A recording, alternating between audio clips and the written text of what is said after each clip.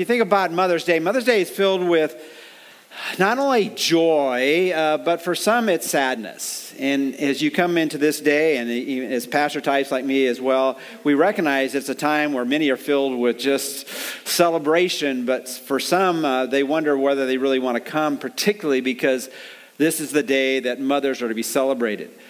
And as you think about that, a pastor friend of mine that actually I've had an opportunity to go to Israel with, he sent out a post this week on his Facebook page. He says, I am filled with gladness and sadness on this day.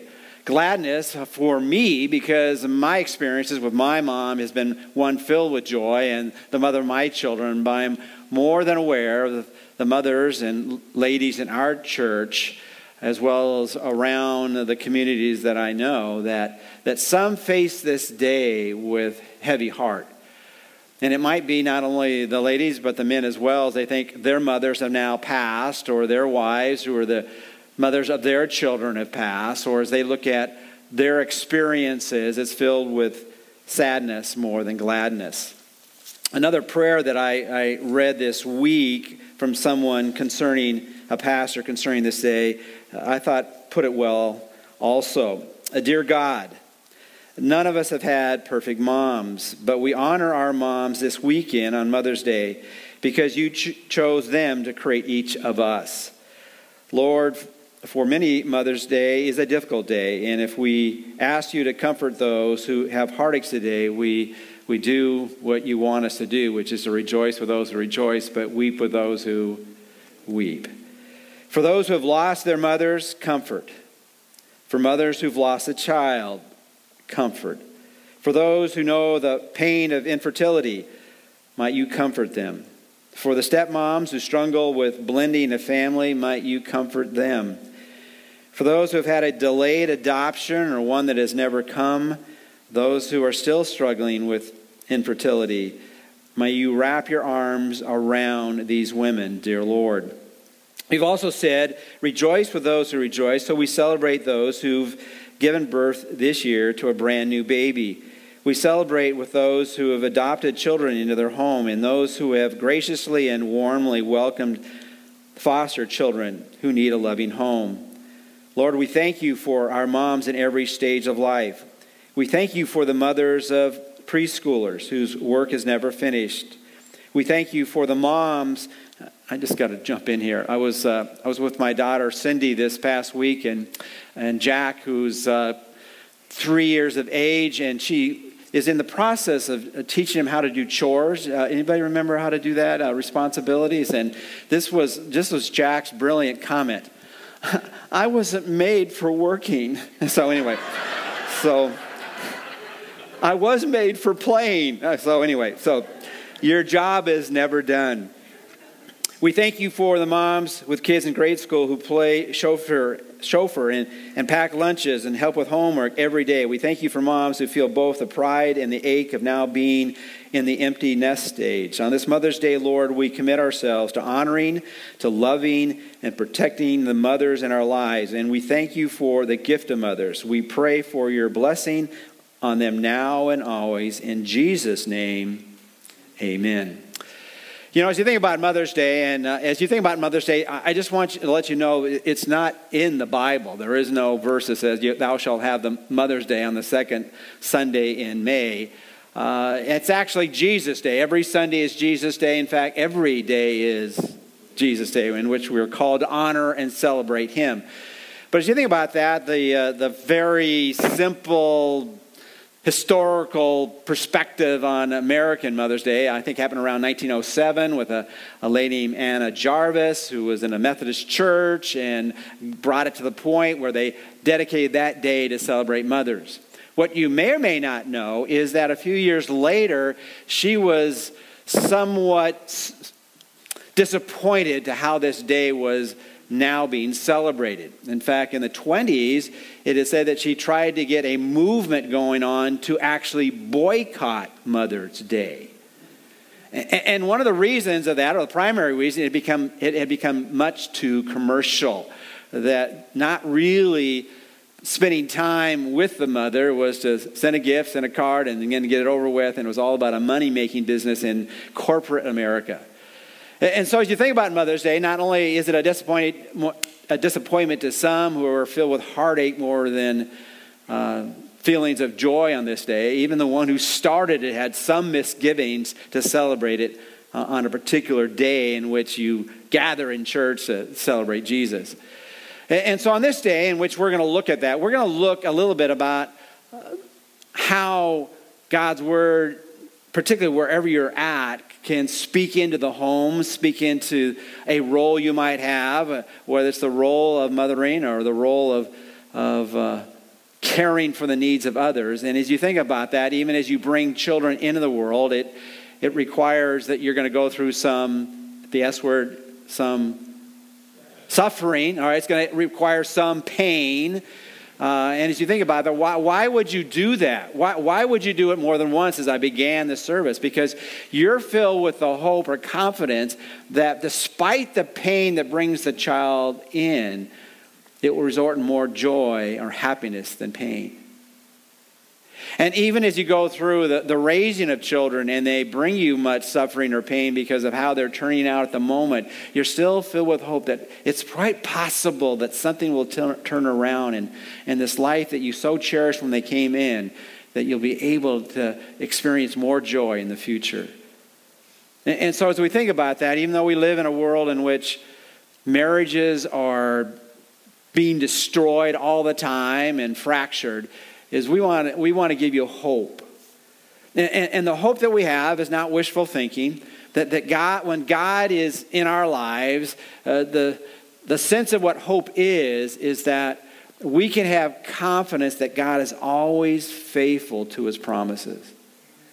And really, our source of joy is not that God will change our circumstances, because let's be honest, God has not promised that he will change your circumstances. But he has promised he'll change your character. And when he changes your character, you'll experience a dimension of joy that only those who see the purpose of life can really understand. And that's why that often quoted but often struggled with promise found in James chapter 1. I count it all joy when you encounter various trials or suffering, because there's a purpose behind it. That in the midst of all you go through and raising of families, it'll make you perfect and complete, lacking in nothing. Always might not be exactly the path you had anticipated to go on, but God, who is within you, if you know him, will take everything that goes on in your life and mix it up so that in the future you become a person who understands what life is all about and know more deeply the source of your life, and realize there's a joy in knowing the one who ultimately did bring you into this world, the living God, and wants to have a relationship with you. When you think about families that get destroyed, there's the 3 I's that describe that. They say infidelity, incompatibility, irreconcilable differences. But if they graph more concrete things, they'll say the number one reason marriages break up is over money or finances. People just don't have enough, or they don't like where it's spent, is what the theorem is all about. Jeff Bezos and his wife didn't have enough money, right? They only had $200 billion. The Gates, Bill and Melinda Gates, they didn't have enough money as well. They had $120 or $124 billion. Now, after an extended period of time being together, 27 years and 25 years, both those marriages are ending in what? Divorce. Now, let's be honest. They had difficult times. I don't know. It couldn't have been about finances. But whatever it was, it didn't reach the expectations that either one of them really wanted.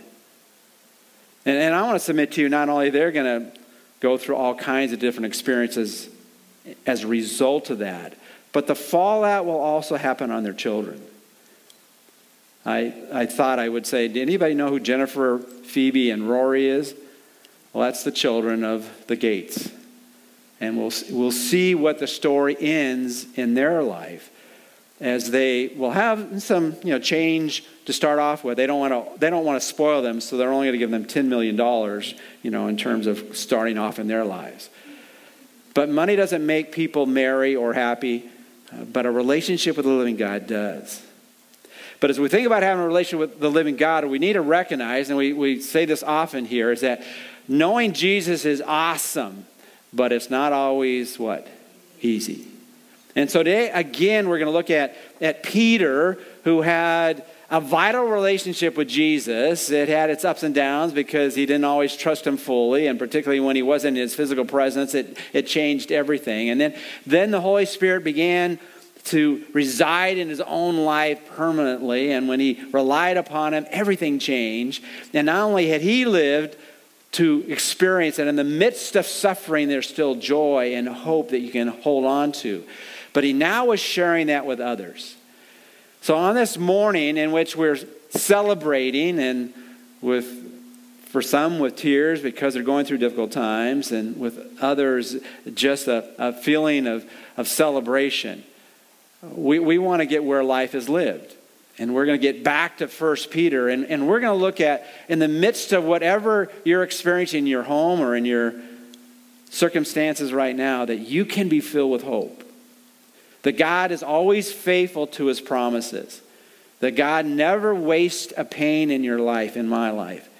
And though we might not always enjoy what we're going through, we know that ultimately God has our life in his hands. And if we follow his plan, we'll experience the fullness of what he wants us to experience.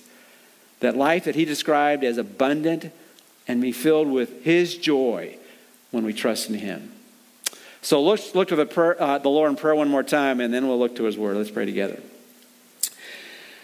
Father, I would pray on this day in which we've gathered together that we might be people who look at life not through the lens of Pollyanna and the literature of the past, where everything looked bright and cheerful on the outside, but the reality, at times, life is not always cheerful on the outside. But Father, we long to be able to experience the joy of life that is on the inside, because you can dwell within us. Help us to take your word and apply it to our lives. And we praise in Jesus' name. Amen. So, a little bit different type of Mother's Day message. We're going to be talking about suffering today. And we're going to be talking about how to get through suffering and what are some of the reasons for suffering. So if you have your Bibles, turn to 1 Peter chapter 3. And we're going to be looking at Peter, again, speaking into people's lives and saying, look, you should be filled with so much joy, even in the midst of going through difficult times. And I just want to remind you, he said, it's not going really well now, and I want to let you know it's going to get worse. And this is not a pep talk getting into the second half of a game, but I say it's going to get worse, but even when it gets worse, you can know it's always going to get better in the end. And because of that, you can go through life filled with the presence of God, experiencing his life in your life, experiencing his joy in your life, and respond to suffering in such a way that you're always ready to tell other people about Jesus no matter what you're going through. But as he does that, he recognizes there's always a pushback. It sounds good in church, but then you got to live the rest of the week. And how do I do that? And so we're going to pick up a little bit where we left off last week, get a running start. And we're simply going to make some statements about, why suffering? Are there some reasons why we ought to embrace that? Not want it. We're not masochists here. Give me more pain. Give me more pain. But when suffering happens, when difficult times happen, when things happen you don't like or want, then why should you respond to it in a way that's going to honor God by trusting him through it? Well, in 1 Peter chapter 3, verse 16, and then verse 17, we'll look at the first of the reasons that at least I've tried to line up for us to consider when life is not always going well, and looking for ways to understand our suffering when we're right in the midst of it. And he says in verse 16, and keep a good conscience, so in the thing in which you are slandered, which would be a form of suffering, those who revile your good behavior in Christ will be put to shame. For it is better, if God should will it so, that you suffer for doing what is right than for doing what is wrong. And to put it very simply, and this is how I'm kind of trying to put it in a plain way, are there any ways to understand suffering? It actually might be God's will for us even when it is not fair. And really, I think our culture now is caught up in the fairness doctrine. You know, we don't usually use doctrine for, a worldview, but really that's what drives people. If it's fair, then okay. But if it's not fair, then let's fight, right? And what are you saying here? I want you to understand that you're going to have times when you suffer, and sometimes you suffer because you just made some bad decisions. You made some bad choices. The reason you're suffering is what you have done. If you want to know why you're in what you're in, then simply look in the... Does anybody like that? I hate it when I have to only blame myself and I can't blame the people around me. But as we think about that, it's one way, it's one experience to suffer knowing you deserve what you're getting. But it's another experience in life when you're suffering and you say, this is just not fair. It's not my fault, or it's not mostly my fault. I can point the finger at all kinds of other people or one particular person. Why am I the way I am? Because my mother made me this way. Whatever it might be, okay, is that we can always blame somebody for the condition we are in.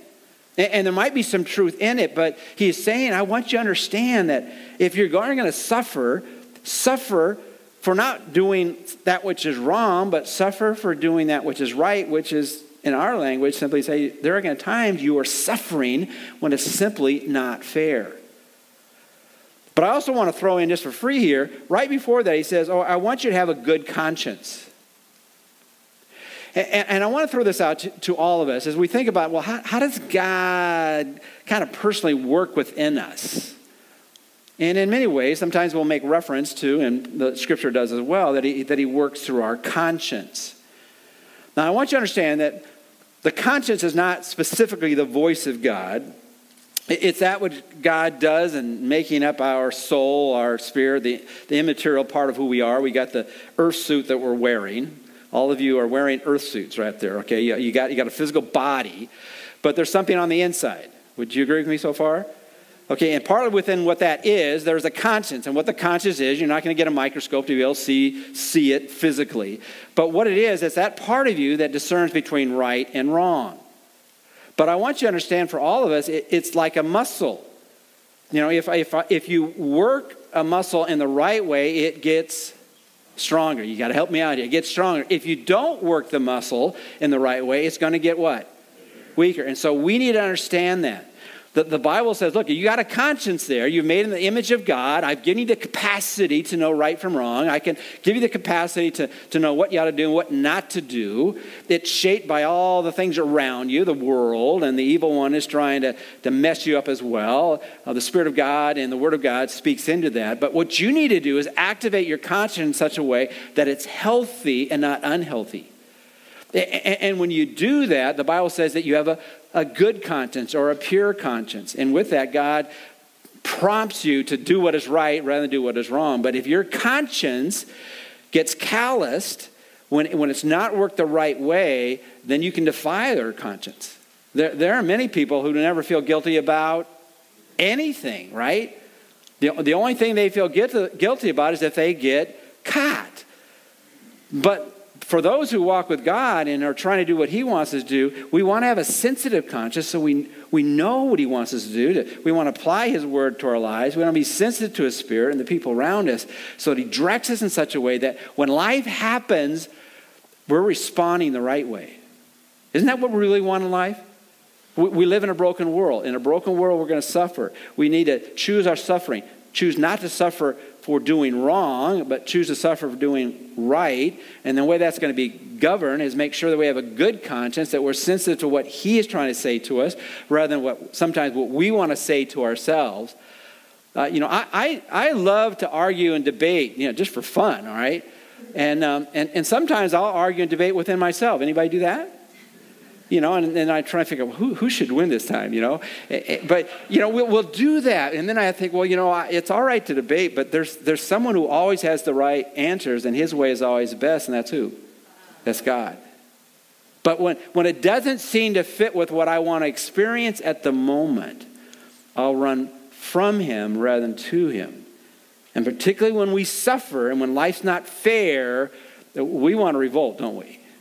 And he's just pleading with them. Look, this is where the Christian life is awesome, not easy. When we experience his presence, what will result in joy.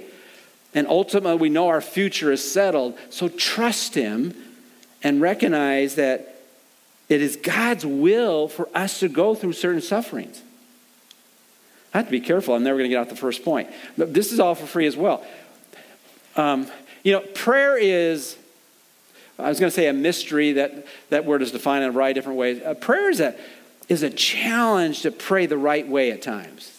Would you agree? The Bible even talks about the Spirit of God helps us to pray when we don't know how to pray. Have you ever prayed for yourself or for someone else to get out of a trial or circumstance? I have. Okay? And I think it's okay to do that. I think we need to tag on, however, for a variety of reasons that, okay, but God, it's quite possible you don't want them to get out of that trial or circumstances because you're still teaching them something that they'll only learn as they go through that. Isn't that a sobering thought? And that's really what he's saying here. He says, look in verse, and he says this later on, as we'll see throughout the 1 Peter. For it is better if God should will it so that you suffer. Is it quite possible what we're going through or what you're going through? I'd rather you go through it than I go through it, but you're suffering. Because that's how God shapes us, or that's one of the ways he shapes us. So as we think about, and let's just keep in the context a little bit on Mother's Day, in our homes, okay, there are going to be times where our homes don't play out like we would like them to play out. It's not happening.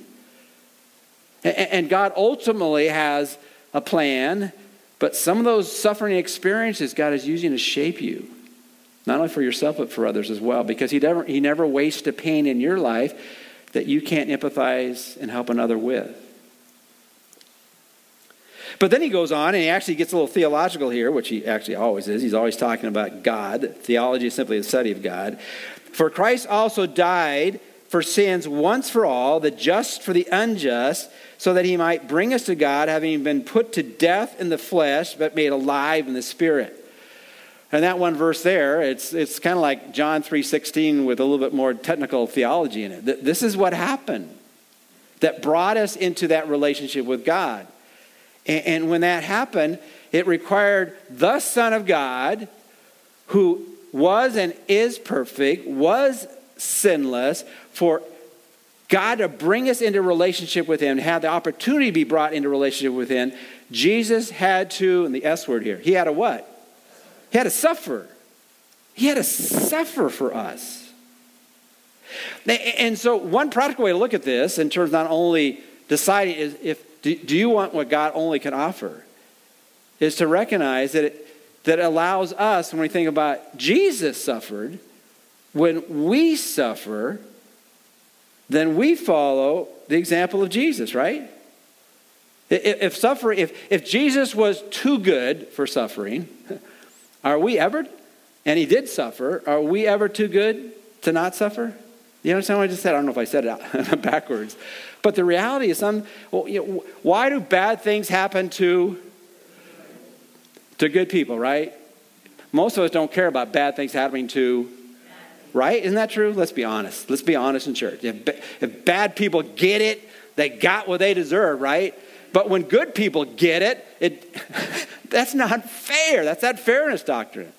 Well, okay, so let's apply that to the Son of God. Let's apply it to Jesus. Jesus suffered for our sake, didn't he? And so when I go through things that I don't like, that are difficult, and our suffering doesn't compare to what Jesus went through, but as we think about that, Jesus went through suffering. And whenever we suffer and suffer well, not that we enjoy it, but we enjoy the result of it, then we're following the example of Jesus. Why are there ways to understand suffering? Number one, it actually might be God's will for us, even when it's not fair. Secondly, it allows us to follow the example of Jesus in that his suffering was for the ultimate benefit of others. And I got to throw in some Mother Day analogies here, right?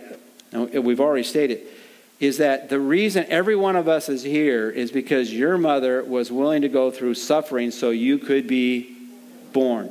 She did it not for her own sake, but for the sake of the life that was to come. And really, we need to understand that our suffering is often not just simply for our sake, but for the sake of others. And if we could just remind ourselves of that, it would change everything.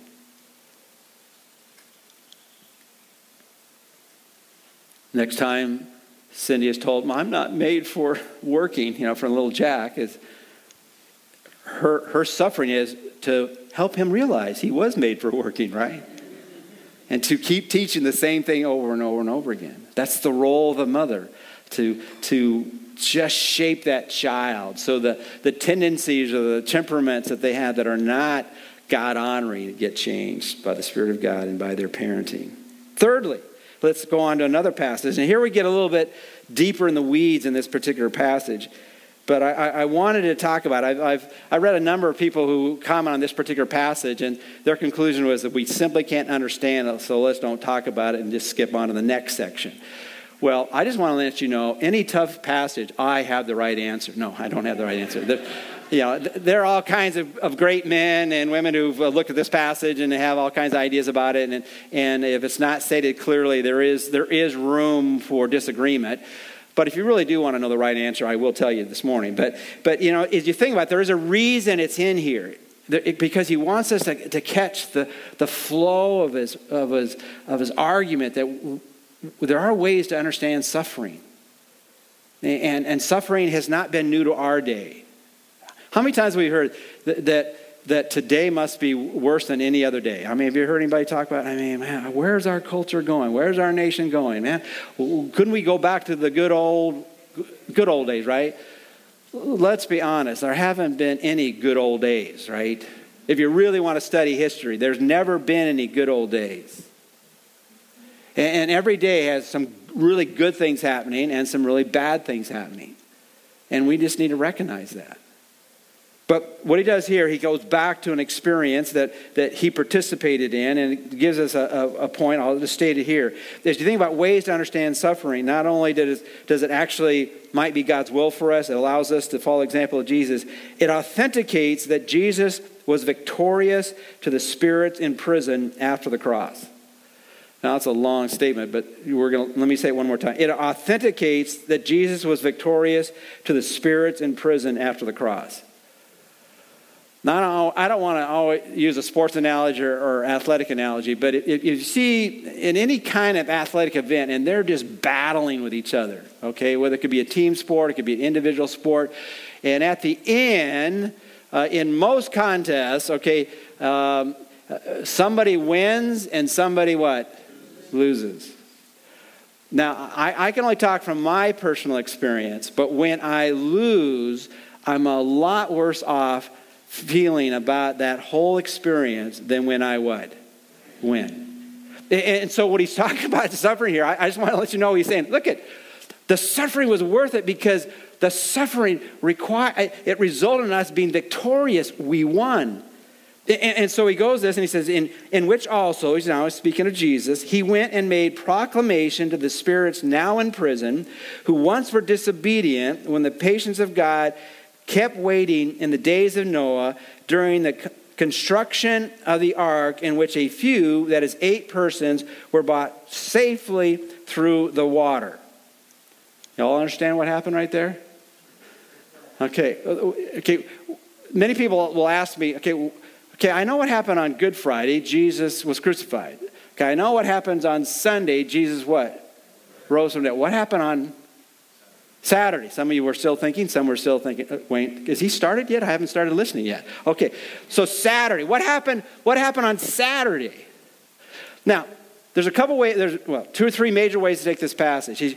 I think the main point, and I think whenever we study a passage of Scripture that's somewhat intricate, what's the main idea? I think the main idea, he's saying, look, he went down and said, we won. I won. The cross did not defeat me.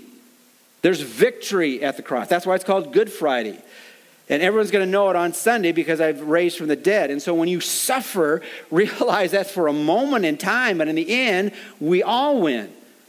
And so what he did is I would take it, the three, I don't have time to tell you the ideas. I'm just going to tell you my idea. Okay, my understanding. So what happens here is that what Jesus did when he left the cross, he died physically, but he did not die spiritually. And during that period of time between the Good Friday and Sunday, he went down to a place called the prison. The prison, in other places called Hades, other places called Gehenna. Some people describe it as hell. There's a place in 1 Peter chapter 2, verse 4. There's a lot of verses we're not going to get to, where it's called Taurus, or the abyss, or the prison there as well. And really, it's a place of judgment. Now, some people will say, let me just give you my simple explanation of where people are right now. There are two places.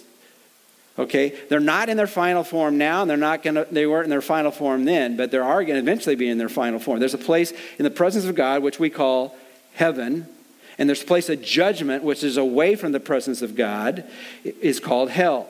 There are other words used throughout the Old Testament and New Testament that describe that in various forms, but basically the idea, there's a place of presence with God, which is heaven, and there's a place of judgment from God, which is hell. Some people call the realm of holding those in various spirit forms, whatever it might be. But basically, there's a heaven and there's a hell. There's a place of presence of God and a place of not in the presence of God. What Jesus did here, as I understood it, is that what he did is he went back to demonic spirits that were judged more immediately and harshly than any other demonic experience, because in the days of Noah, the sons of God, which really was a euphemism to saying the angelic realm, went down there, possessed men, went in and had relationships with women, and produced an evil culture, nation, in which God came to the point where it says all they can do is at all times think evil. And so he sent the flood and judged them all. But what he did with those angelic beings who tried to circumvent all of God's plans, says, I'm judging you right now and threw them in prison, the place of judgment from the presence of God. And some have asked me this question many times, and again, I'm just sharing my perspective on this. As you think about the demonic world, as you think about the evil one, Lucifer, Satan, our adversary, the devil, there's all kinds of word pictures about him. Does he really think he's going to win? He is called the deceiver, and I think he's deceived himself. And not only him, but all his dominions underneath him. And when they saw Friday, they saw that was we won Friday, not that Jesus won Friday. And so after it happened, he went down and he proclaimed. He didn't evangelize. There's a Greek word for evangelize, euangelizo. This one is kerusso. Kerusso has the idea of proclaim or herald. And when he went down there, he proclaimed that he won. And so all that to say, and that's how I take it. There's a variety of other ways to take it. But what he is saying here for us is, as we think about going through suffering, it changes everything when we think ultimately, is my life going to end in defeat or victory? And when you know you're going to win, it doesn't matter what the score is now, right? You know, when the rather rotund lady sings at the end, okay, that we win, right? And so that changes everything when we think about, okay, this is the hope that we have in Christ, right? It could be God's will, what you're going through. So if that is, cooperate with what he's trying to teach you. Oh, by the way, you know, when you think you're too good for suffering, you know, Jesus went through suffering, and we never suffer as much as Jesus. Would you agree with that? Okay. And then thirdly, recognize, okay, Jesus proclaimed the victory, so we do win. Quickly. We only got a couple more verses, all right? It also appeals to us for life change and to make a public demonstration of our faith. I'll explain what I mean by that. Look at what he says in verse 21. He says, corresponding to that, and what is he corresponding to? That which the people of Noah's day, and particularly Noah and his 8 children and their wives. When the waters of judgment came, everyone else got what they deserved, judgment for their sin, but they were saved. They were rescued from the waters of the judgment because they were in the ark. And then it says, corresponding to that, baptism now saves you. Not the removal of dirt from the flesh, but an appeal to God for a good conscience through the resurrection of Jesus Christ. And again, Peter kind of writes in kind of mysterious word order to try and figure out what exactly he's saying. But let me try to break it down very simply. He said, look, as you think about what God is doing, it always relates to what God has always done. God has always provided a way for those who trust him to be rescued from their sin, to be forgiven from their sin, to be brought into relationship with him. You want a little biblical, technical language for a moment?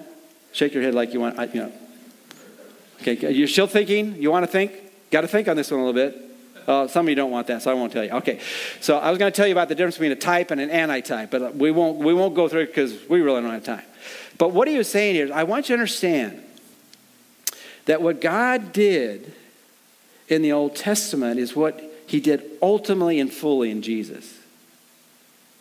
And then what Jesus is, he's like the ark that saved people from the judgment of God. And as you think about it now, baptism, which is a symbol of the reality of our salvation. Not getting in a tank of water, and if you're dirty when you get in the tank of the water, you'll be less physically dirty than when you come out, right? I'm not talking about removing some physical dirt, but I'm talking about removing the dirt of sin in your life. And how that happens is when you make an appeal to God, and an appeal to God is asking God to do something that he doesn't have to do. Jesus doesn't have to save us. Jesus does not have to give us his grace. Jesus does not have to give us his mercy. And when we respond in faith to the living God, and I've said this many times, and I need to remind myself many times, there are going to be no proud people in heaven. And if somehow you've got a spiritual pride working within you, you need to check your heart. Because none of us deserves to be part of God's family. But we make an appeal, ask God to do something that he doesn't have to do, but we find out he wants to do, which is to rescue us. What he does is he takes everything that separates from him and resolves it because he forgives it on the cross. And I put it this way, it appeals for life change and to make a public demonstration of our faith. You know, when Noah was building the ark, he was ridiculed the whole period of time. And some say it took him 70 years. Some say it took him the full 120 years. Whatever period of time it took him. The whole time when he was building this boat, they figure, what are you building this boat for? There's no water around to put it in, all right? He had to make a public demonstration of his faith, didn't he? And when his family walked on the ark, it was a public demonstration of their faith. And when we participate in water baptism, it's a public demonstration of our faith. Our faith is what saves us. It's trusting him. God could use any means he wants, but he used the means of Jesus going to the cross, dying on the cross for us so that we can know him. He used a boat in Noah's day to rescue them from the judgment that was coming upon the land. But for all those who went on the ark and all those now who are saved, it comes to a point where we have come to that place where we've appealed to God. We've admitted our need and turned from our sin. We've believed that Jesus is, so he claimed to be, that he's fully God. And he died on the cross and rose again. And that we have chosen to commit our life to him. And water baptism is simply the public demonstration. Water baptism does not save us. But it does demonstrate that we have been immersed in him. And then finally, just one other verse. He ends this statement, this whole complicated section. He says, who is at the right hand of God? And the answer to that is, yeah, that's the answer in case you don't want to know. You know, you could say this answer no matter what I ask. Who is at the right hand of God? Yeah, this is Jesus' day, all right? So it's Mother's Day and Jesus. Who is at the right hand of God? Jesus. Having gone into heaven after angels and authorities and powers had been subjected to him. And he's just saying, look, I want you to understand that as we think about getting in on this victory, we have to make appeal to God. We've got to admit our need. We need to believe in him. We need to choose to commit our lives to him. And then we subject or arrange ourselves under him. But the other unseen world who don't respond in trusting faith, he wants them to know and has made proclamation that they are all under him. And so when we think about going through life, and at times we go through life, we're not enjoying, liking, accepting the things we're going through. What he's saying, that there are ways to understand, there are reasons for our suffering. And yes, could God change it all immediately? Of course he could, because all authority, as he left this planet and gave instructions to his disciples, all authority has been given to me in heaven and on earth. But there are reasons for us to go through what we go through. So God shapes our character, allows us to celebrate Christ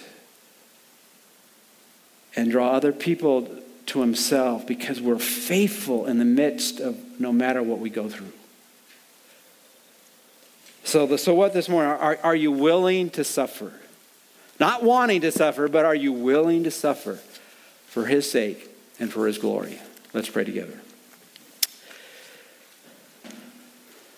Father, this is a fairly unusual passage. I've never preached this on a Mother's Day. But Father, it definitely relates to what happens in our homes and happens within our nation and our culture. And Father, I pray in the midst of suffering, your people might surrender themselves again to the supremacy of Christ in their life. And Father, help us to share this hope with others. And we praise in Jesus' name. Amen.